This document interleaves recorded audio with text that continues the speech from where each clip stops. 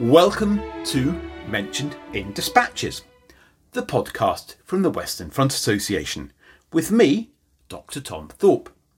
The WFA is the UK's largest Great War History Society. We are dedicated to furthering understanding of the Great War and have around 60 branches worldwide. For more information, visit our website at westernfrontassociation.com. It is the 23rd of January 2023 and this is episode 285. On today's Dispatches podcast, I talked to Professor John Bourne about his research. Sir Douglas Haig, the commander of the British Expeditionary Force on the Western Front for much of the Great War.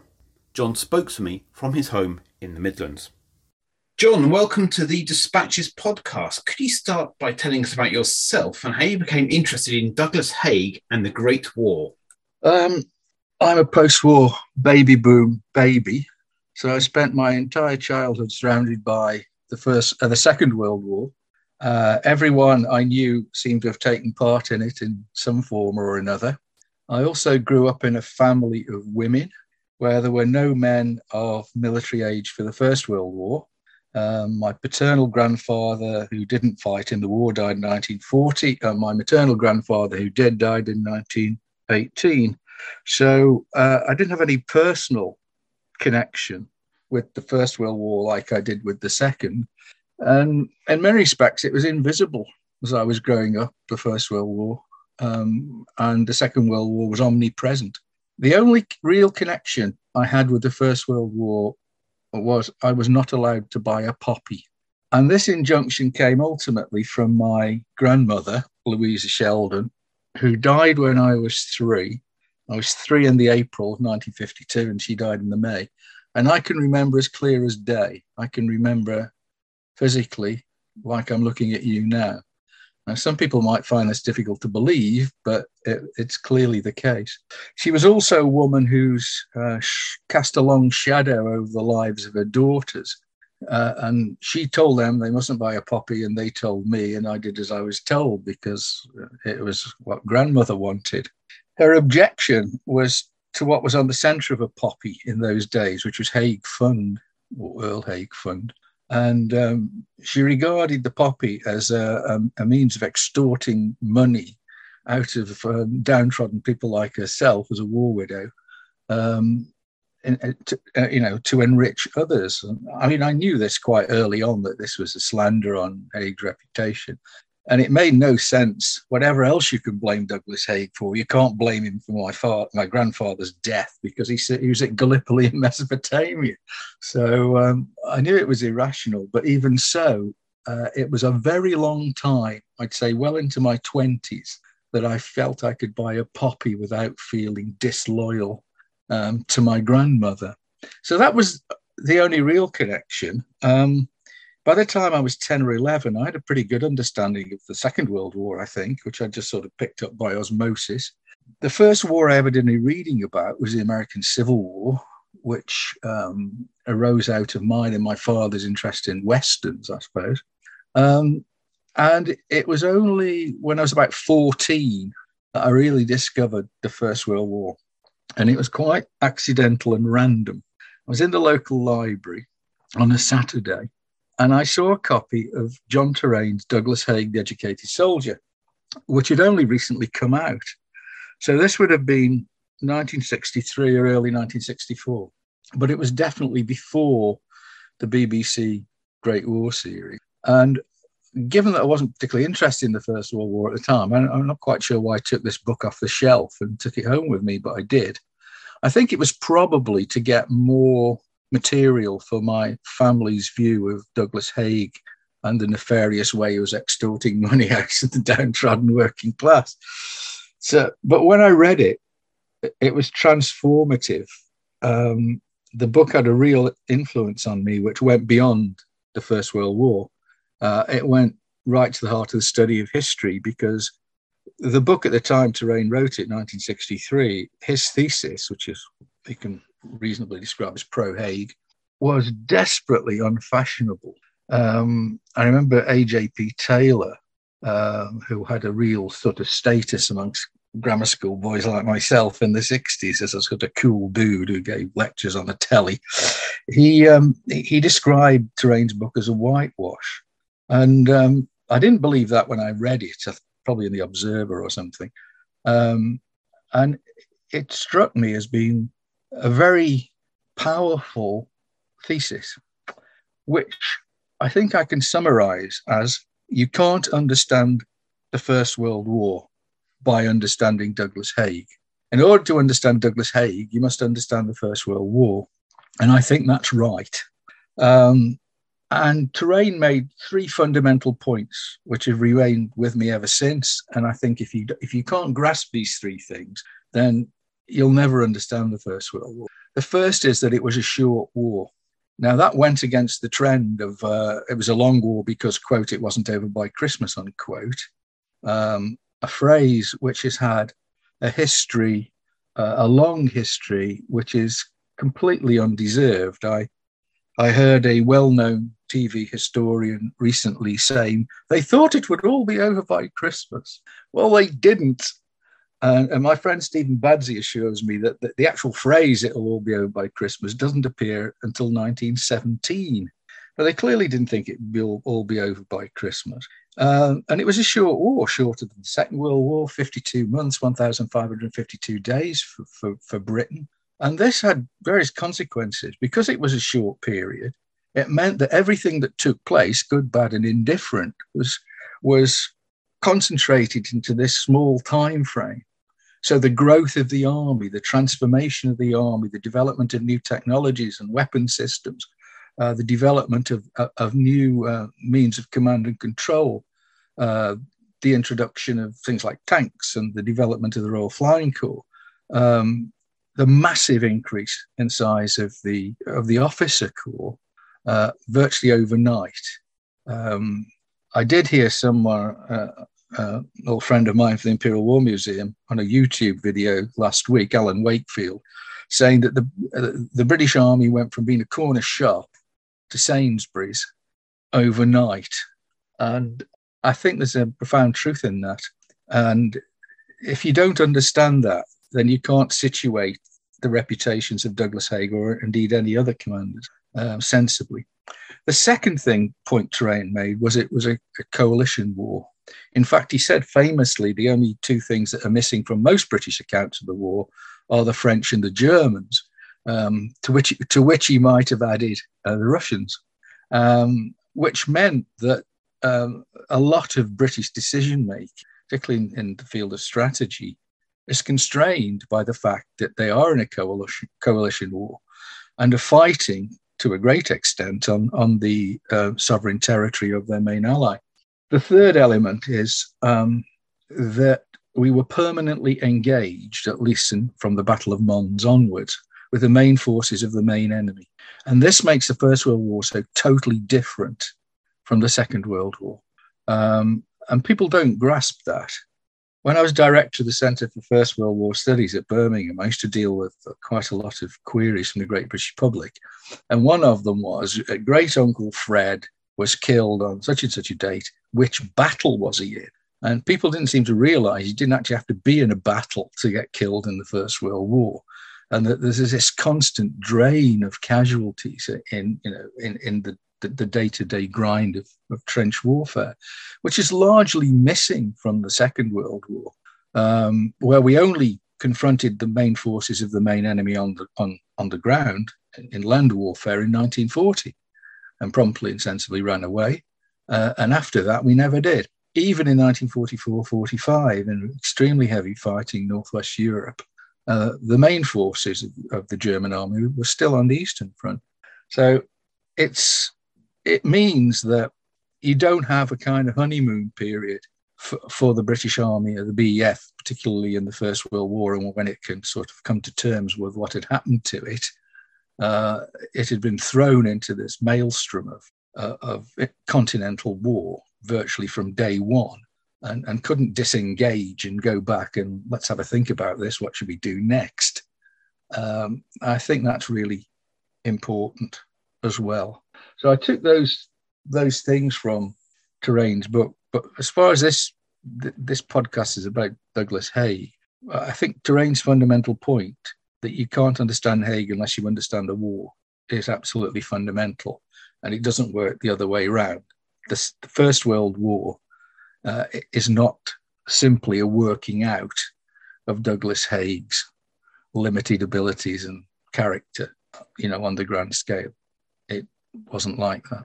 So once I read this book, and of course, after I'd read it, then on its heels was the BBC series, the Great War series, 1964, which Terrain jointly wrote with Corelli Barnett.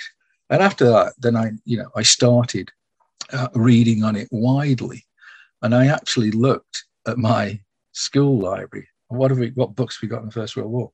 And the only one I could find was Alan Clark's The Donkeys. So even at the age of 14, I'd worked out that deep down it was shallow.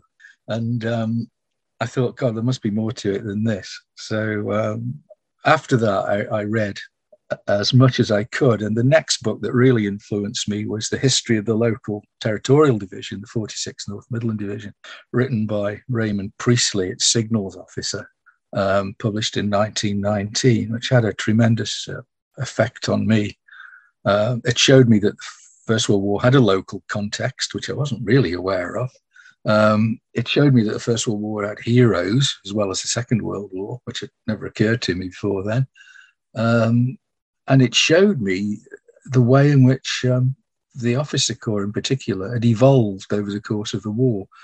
And the kind of people in territorial divisions weren't the same as regular officers anyway, but the ones who were in territorial divisions by the end of the war weren't the same as the territorial officers at the start of the war. And it was a much more kind of lower middle class, working class kind of officer corps. I think an evolution which has never really impacted on popular consciousness at all. So you've talked about Terrain's view of Haig. Let's look at what other historians have said, and also wonder whether I'm take the next question as well. Why they have come to this view of DH? I'm thinking my vision of DH as the last episode of Blackadder, where he's got his dustpan and brush and putting model soldiers in the bin. Yeah. Well, the first thing you have to remember that at the end of the war, Douglas Haig was a national hero, and his reputation in the 9 years of life left to him,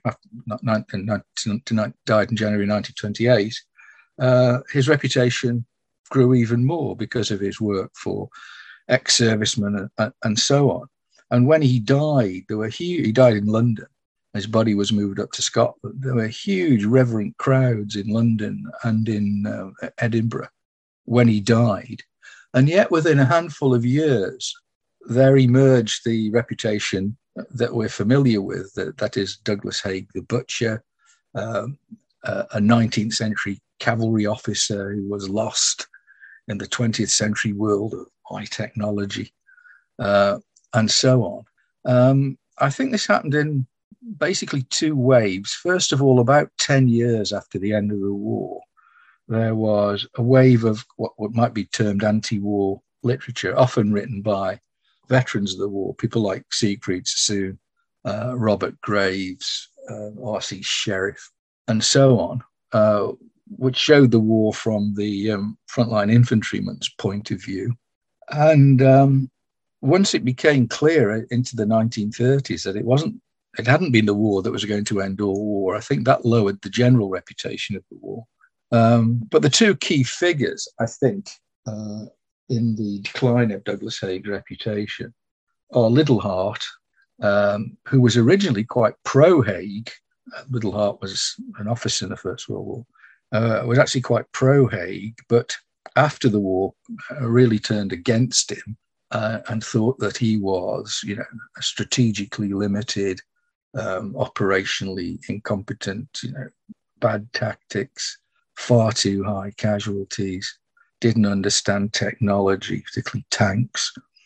And the other person who was assisted by Liddell Hart was Lloyd George.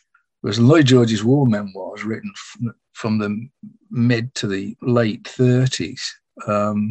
He, at the height of appeasement, Lloyd George really stamped on Haig's reputation. I mean, you don't even have to read the book; just read the index under Douglas Haig, and you can find a litany of all the things that were wrong with it. And one thing, I'm sure you read Lloyd George's war memoirs. It's a curious book because there are entire chapters which he didn't write. It was probably written by his friend Tom Jones, which are full of, technical detail about developing munitions factories in the north of England.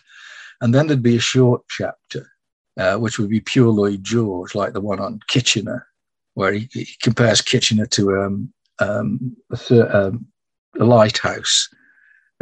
The light goes round and occasionally sends shafts of light into the darkness, and then relapses into darkness again. And there was the famous one about Douglas Haig being clever up to his top of his boots.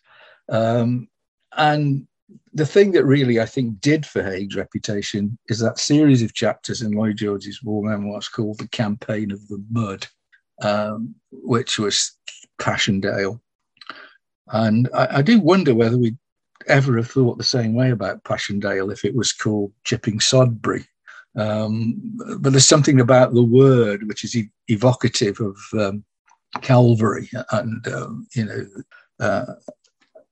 and Jesus Christ in what was still relatively a religious age. And that word, it was a contrast between this word, the Passchendaele, in which supposedly an entire generation was lost in the mud. The second wave, I think, comes post-Second World War. And I think there's a profound sense in which you can talk about the influence of the Second World War on the First, because anyone who has lived since the Second World War cannot but view the First World War through the prism of the Second World War. And it seems to me that the two world wars are both, in some ways, mythologized, but in different ways. So the Second World War is, the great national triumph, achieved against pure evil, in which Britain plays a key role, and in which British casualties are far lower than they were in the First World War, third. And the generals appear to be, I do stress appear, to many to be, much more competent and above all, much more human. So no matter what you think about Montgomery, he did come over as a bloody human person. He was somebody who could respond, to modern means of communication and present an image. I mean, the idea of Douglas Haig, somebody taking him to one side and say, "Excuse me, Field Marshal, I think you need to pay more attention to your social media profile." I don't think he'd have been very impressed. I mean, you can still see it. I've just read Peter Caddick Adams's latest book on Victory in the West, 1945. And Montgomery is, a complete showman. But one of his army commanders, Miles Dempsey, is possibly the most self-effacing man in history, who that's much more like the self-image of British generals, that they didn't think they should put themselves forward in this kind of vulgar, populist way. So Dempsey was much closer to the sort of generals of this First World War than Montgomery was. So let's go back to D.H.'s early life. Where was he born, and what's the nature of hhis upbringing? Oh, well, he was born in Charlotte Square in Edinburgh, and there is a plaque, a modest plaque there, said that Douglas Haig, Field Marshal, was born here. It's directly opposite the office of the First Minister of Scotland, who was possibly wishes it wasn't there. He belongs to the Haig distilling family. Don't be vague, ask for Haig. He was the youngest of 9 children, 4 of whom were boys. His father was really pretty old when Douglas was born, and died when Douglas was young. He was also an alcoholic. Haig was very close to his mother, who died when he was about 18. And after that, he was very close to his sister, Henrietta, at whose house he died in 1928 in London. He wasn't rich. The family, I suppose you could look at the Haig family as being pretty well off. But he was right at the bottom of the heap. By the time you get down 9 levels, there's not necessarily a lot there. So the idea that Haig had enough money to live on and be a gentleman of independent means, he didn't. So the decision to join the army is to find a career. So for Haig, it was a job, never a hobby. He went the normal, prep school, public school, Clifton College in Bristol. And then unusually for future army officer, he went to university, Brasenose College, Oxford. Now, most regular army officers didn't go to university. And one of the main reasons they didn't is there was no point. Because if you spent 3 years at university and then joined a regiment, you'd lost 3 years of seniority in comparison with some of your colleagues. And Haig famously didn't take his degree. And I get this rammed down my throat every time I speak to a certain type of audience who said, well, he never got his degree, because this is because he was stupid. No, it wasn't. It was because he didn't have enough residence to qualify for a degree. And if he'd stayed on in order to get the residence, this would have put him even further behind in going to Sandhurst. So he thought, well, it doesn't make any difference really whether I have a degree or not for my future, but it does make a difference when I go to Sandhurst. So that's what he did. It wasn't entirely, I don't think, a close, happy family life. Difficult to think your way into it. So it's so different from my own personal experience. I can't really, I'm not sure I entirely understand it, but Haig came out of his upbringing with certain fundamental values, which remained with him for the rest of his life. And what was his career in the British Army up to, I suppose, the outbreak of the Great War? Well, as we all know, he was a cavalryman, which is a black mark against him. 11th Hussars, and then he transferred in 1903, I think it was, something like that, to the 17th Lancers, where he jumped over his future Chief of the General Staff, Herbert Lawrence, who felt he should have been the commanding officer of the 17th Lancers. I think the key steps in Haig's career are, first of all, being Chief of Staff to Sir John French's cavalry division in South Africa. Then he becomes Inspector General of Cavalry in India, which is 1903, 1906. And then he has 2 really important posts at the War Office under R.B. Haldane, one of the greatest of British Secretaries of State for War, though, frankly, there isn't a lot of competition. First of all, as Director of Military Training, 1906 to 7, then Director of Staff Duties, 1907-9, in which he plays important roles in the development of the territorial force and in the promulgation of Field Service Regulations Part 1 and Part 2. Now, I'm not saying he's responsible for the whole thing. He was, part of a team. But Haldane is a seriously clever man. He's as clever as a sackload of Nobel Prize winners. And the idea that there are those people who think Haig was stupid, in the commonly accepted sense of stupid, thick. And he clearly wasn't. I think Haldane might have seen through it if that was the case. And, Haldane had a high regard for Haig and his abilities.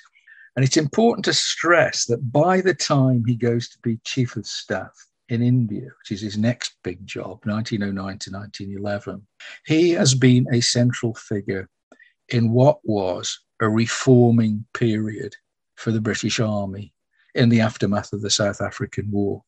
So this idea that Haig is some sort of fuddy-duddy backwoodsman, set his face against change, no. He's at the forefront of change, the British Army. First of all, in the cavalry, because he helps modernise the cavalry. And then he helps modernise the army when he gets to the War Office.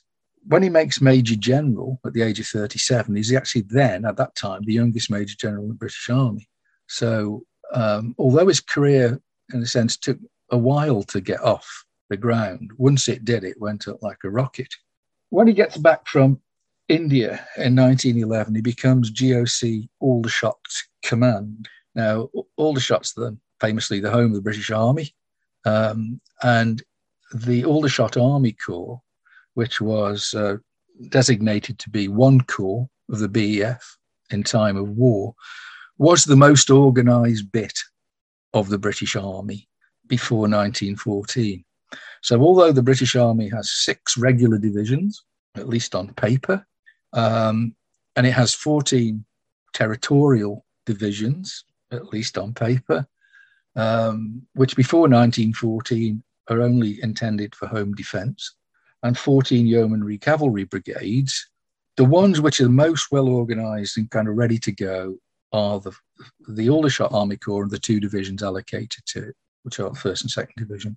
So the fact this is in some ways a plum posting, and it just happened to be that the war broke out when Douglas Haig was commanding it, and you can never rule out luck when it comes to opportunities in life. So Haig gets to take the Aldershot Army Corps abroad as one corps. We only had 2 corps until September, when we have 3 corps, and Haig is involved in much of the fighting in the early stages of the war, but more particularly around Ypres in 1914. First Battle of Ypres has an important influence on Haig because it showed him the importance of sticking to it, not detaching, seeing it through. At the end of 1914, the British Army BF is reorganised into 2 armies, 1st and 2nd Army. Haig gets 1st Army, Horace Smith-Dorrien gets the 2nd Army, and Haig commands 1st Army in many of the key battles of 1915, if you can call them key, battles like Neuve Chapelle, Aubers Ridge, and so on, right to more seriously lose at the end of from September. And then Sir John French had been falling from grace, both with Kitchener and Asquith. And although Haig is usually blamed for sort of stabbing French in the back and getting rid of him, by the end of 1915, Johnny French has some pretty powerful enemies, more powerful than Douglas Haig. So he gets sacked at the end of 1915, and Douglas Haig becomes Commander-in-Chief of the BEF, which he then commands for the rest of the war. And as they say, the rest is history, not to mention infamy. Right, John. So let's turn to Haig's personality and character. What was he like as a person, and how did his, I suppose, manner and sort of a style shape his ability, or maybe lack of it, as a commander? Most people saw him as reserved, but that was commonplace amongst regular British Army officers. There's nothing unusual about that. Austere. He was asthmatic, and in order to overcome asthma, particularly in childhood, he developed a remarkable degree of self-control. I don't think he was very good at small talk. I don't think he's somebody you want to go down the pub with, for a pleasant evening, witty conversation. But then again, that probably applies to the majority of generals I know anything about. He was, of course, religious, and some people make much of this to his detriment, particularly Gerard de Groot, I think, who seems to think that Haig thought he had a direct line to God, and God was not merely his spiritual advisor, but his strategic advisor, and that because he had this sort of godlike conviction, this allowed him to, waste the lives of ordinary soldiers. I think this is nonsensical. As my friend Michael Snape has shown, Haig's religious views are not unusual. They are the commonplace religious views of someone of his generation, and certainly someone of his generation who came out of Scottish Presbyterianism. And it wasn't as though this is unusual. After all, another general who was very religious and thought that God was also the God of battles was Bernard Montgomery, who was the son of a bishop.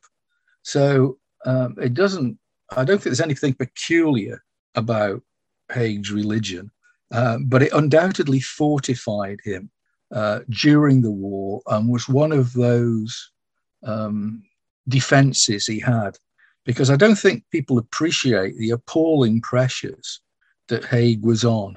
I remember when Gary Sheffield and I did our book on edition of Haig's papers, I got a phone call from a friend of mine who used to be the curator of the Durham Light Infantry Museum. He phoned me up and he said he'd been reading about 1917 in our edition, and it suddenly hit him that he was the same age when he was reading the book as Haig was in 1917. And whereas my friend was looking forward to early retirement, Haig was looking forward to one of the most tumultuous years in British military history, 1917 through into 1918 and the end of the war. And he said, the thought of having to sustain that level of moral and professional pressure is extraordinary. And I think one of the things about Haig is he never cracked up or came anywhere near cracking up. He was generally held in good esteem by ordinary soldiers, which people now find it difficult to understand. And of course, he never lost the support and the belief of the coterie of staff officers and people close to him. I think that says a lot, that he was the chief, capital T, capital C. And, he was in charge. He didn't have an easy life during the First World War. This idea that all generals lived in chateau 50 miles from the front line, drank fine wines and expensive meals. Well, I don't think, Haig's a Scotch Presbyterian, doesn't go in for that kind of thing. And I remember reading a book on the staff years ago, and I thought, my God, staff work wasn't that cushy either, because to me, it was like, spending 4 years revising for finals. It was really a hard grind. The staff wasn't that big, really, and it was very demanding. So I think aspects of Haig's character made him an effective commander, and was seen by others as being an effective commander. I think what he lacked, was perhaps the common touch. He certainly didn't have the vulgarian's common touch like Montgomery, but most other generals of his generation didn't have. There were some, I think, in the First World War who had a way of, putting themselves over to the troops, perhaps at divisional level. But Montgomery, Haig didn't, and nor did he try. I think he was also, he was extremely hardworking and professional.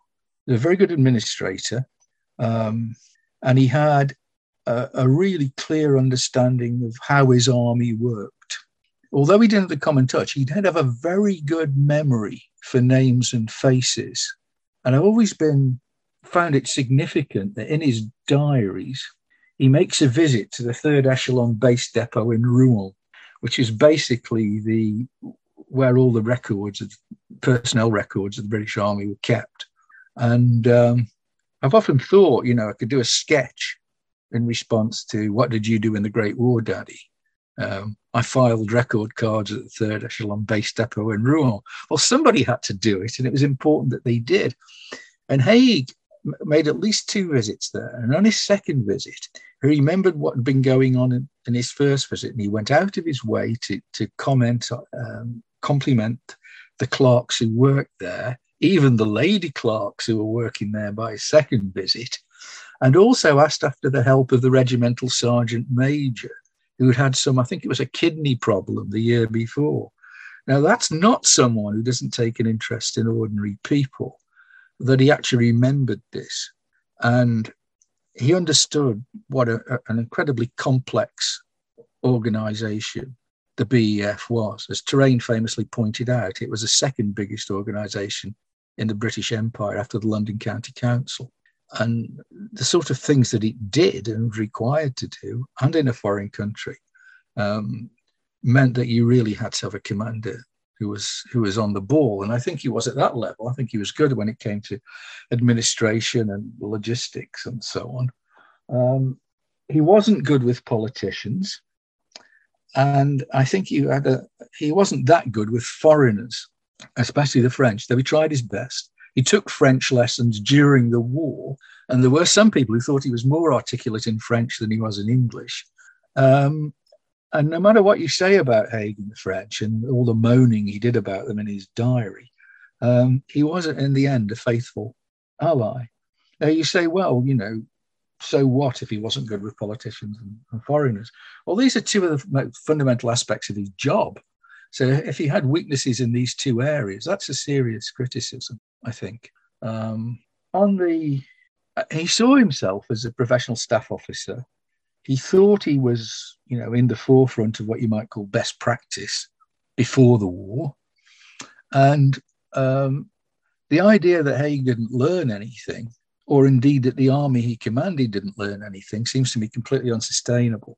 And A.J.P. Taylor says somewhere the only thing the British Army learned in the First World War was how to repeat its mistakes on an ever bigger scale. Well, that's just daft.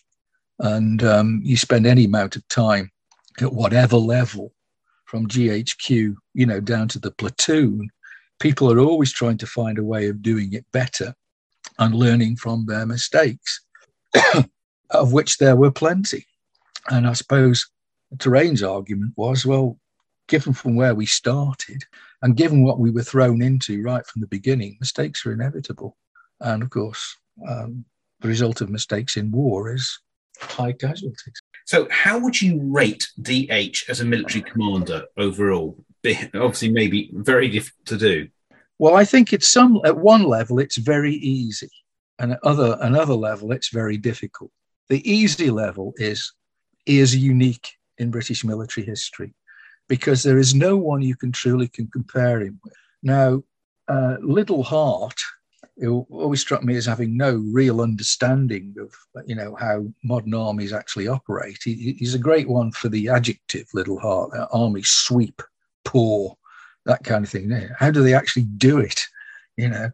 How do you make sure that the people pouring through the gap have got all their kit and et cetera, et cetera? Liddell Hart believed in the great captains, people like Marlborough, Napoleon, Wellington.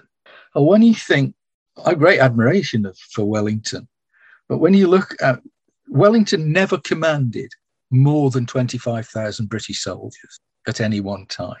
Haig commands the largest army that Britain has ever put in the field. It's the largest army we will ever put in the field. So in that sense, there's nothing to compare him with. I think he had, Gary Sheffield tells me from his experience at the Staff College, that Haig was actually doing jobs which would now be done by different people. So there would be a national contingent commander. There would be someone dealing with allied cooperation, and there'd be an army group commander. But Haig's doing all those three jobs. And they probably, I do agree with Professor Travers to some extent that it's too big for one man. And there is truth, I think, in 1918 that the job kind of becomes smaller. So Haig, does it better. But the other thing, of course, is that, I think if you want to go back in a time machine, the place not to go back to is British Army on the 1st of July 1916. Because you get the impression, at least I do, that absolutely nobody from top to bottom knew what they were doing. And why should they? Because it was completely new. Because of the nature of coalition warfare, we become involved in this seriously heavy fighting for the first time. When the army isn't ready, when Haig knew it wasn't ready, and when lots of people in the army, right down to the junior officer level, knew it wasn't ready, or at least they weren't ready either. But in 1918, you have an army that's in some ways self-regulating. You don't have to have people at the top telling people down at the bottom. There's less micromanagement. This is most clearly expressed, I think, in terms of the evolution of Corps Command. So you read Andy Simpson's book. I mean, Corps Command in 1916 is completely different from Corps Command in 1918. I mean, Corps Command in 1918 is basically hands off. You're a Corps commander. You say to your divisional commanders, this is the task. What do you need? I'll give it you. Get on with it, which is completely different from the kind of micromanagement they were attempting and failing to achieve in 1916. So I think one of the problems with Haig, to assess him, is, I mean, if he'd been sacked at the end of 1916, I don't think anyone really could have complained. I'm not sure Haig could have complained. But he wasn't sacked at the end of 1916, when you could say, well, this was a Duff general who'd failed. He takes it right through to victory. And so there has to be some explanation. Either he wasn't as Duff in 1916 as everybody said he was, or he'd steadily improved and learned the lessons of the war. Or the view I would take is that his army had learned the lessons of the war at every level. And in that sense, it was easier, to command. My own personal criticism of Haig as a general is that he says in his final dispatch that the strategy for winning the war was one of attrition. And I think it's very difficult to disagree with that. The question for me is, okay, if the strategy is attrition, how do you achieve successful attrition on the battlefield, given that normally what you need for successful attrition is to have numerical or firepower superiority, like the Allies did in the West in 1945. And we didn't. We didn't have numerical superiority, and we didn't have firepower superiority, certainly not in 1916. So was Haig trying to achieve attrition by the best operational tactical methods? And I think it's difficult to give a yes to those questions in 1916. But from 1917 onwards, I suppose from Messines onwards, it becomes more, attrition at the strategic level is beginning to be achieved more effectively at the operational level. I think there's a great deal of over-optimism in Haig in 1916, and he never really loses his belief in the efficacy of the breakthrough, which seems to me is absolutely unachievable in 1916, 17. And even though the Germans gave it a go, it was unachievable in 1918 either. So when you look at the way in which the British Army fights the 100 days, all arms cooperation, devolved command, not worrying too much about your flanks, not being over concerned with the capture of some, ruined mud heap of a village, pressing on. Those are huge changes. And I think that they're not down to Haig. Haig didn't, wake up one morning and said, "Oh, I've worked it out, lads. This is what we should be doing. Sorry about the last 2 years, but I've seen the light now. This is how it happens." But what he did, I think, is create, as a commander, an institution which was capable of learning, because it was a learning institution, in my view. And it did learn and got better and improved. And in 1918, from the summer of 1918 onwards, the British Army achieved, certainly in terms of scale, the largest land victories in its history. And it's as though some people haven't quite noticed this or can't believe that if this happened, it had anything to do with Douglas Haig. But it did. It must have done. He was the man running it. Yeah. And my final question is, where can people learn more about your work on DH and DH in general? Oh, DH. Well, there is absolutely no shortage whatsoever of biographies of Douglas Haig, and they keep coming out. When Gary and I finished the edition of his letters, Gary said to me, "I think I'd like to write a biography of Haig." And I said, "Gary, that's the last thing I possibly want to do, having lived with him for however long it took us to do it, 3 years. I thought, no, I don't want to write a biography of Douglas Haig. But Gary's written one. My friend Paul Harris, J.P. Harris, has written one, and various others written by various people. Generally, Haig has been relatively well treated by his biographers. In fact, I reread Gary's introduction and conclusion of the Chief before doing this interview, and it's a book I've renewed admiration for every time I look at it, because it's not one-sided.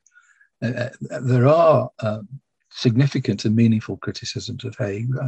I think it's not to diminish it at all to say it's well balanced, something that doesn't seem to be popular in British discourse at the moment. But it is well balanced. So if you want to read Gary's book and as a kind of much more critical approach to Haig from J.P. Harris, I think those two are both good books. I think to set Haig in his context, I think Simon Robbins' book on British generalship in the First World War, is a must read. And there've been so many good books in the last 10 or 15 years, dealing with the First World War based on archival research, and which don't have a hang-up about the war and don't have a hang-up about Haig, but get on to study the war and not worry about, whether Douglas Haig is a butcher, whether he's austere, whether he's a conniving careerist, or whether he's, an upright soldiering Christian gentleman.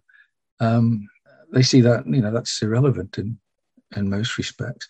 I don't regard myself as an expert on Haig in the sense of I've actually done much research on him.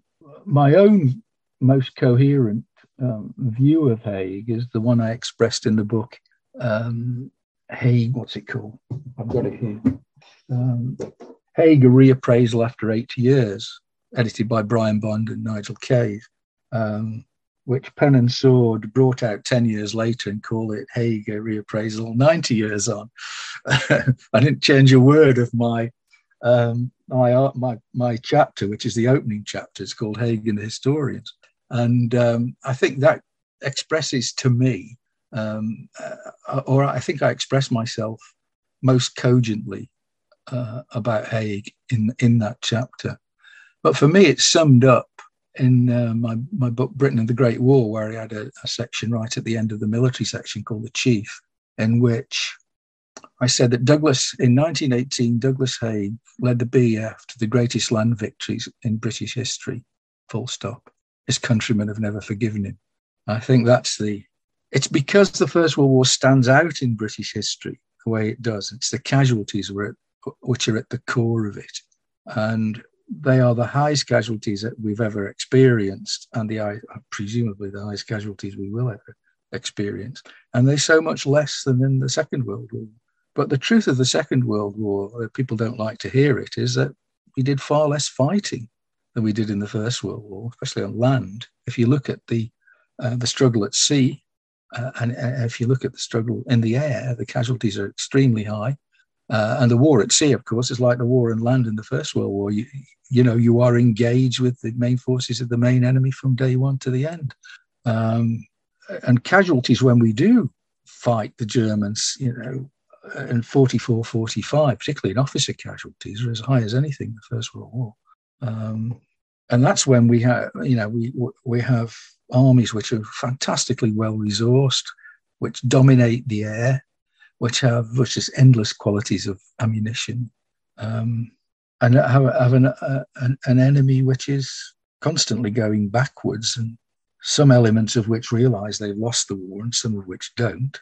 But even then, the casualties are very high. The casualties of Bomber Command, who are engaged with the main forces of the main enemy, they're very high.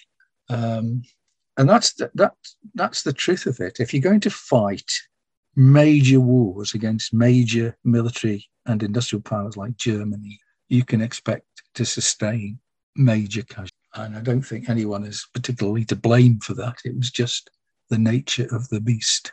And on that bombshell, John, thank you very much for your time. Thank you, Tom.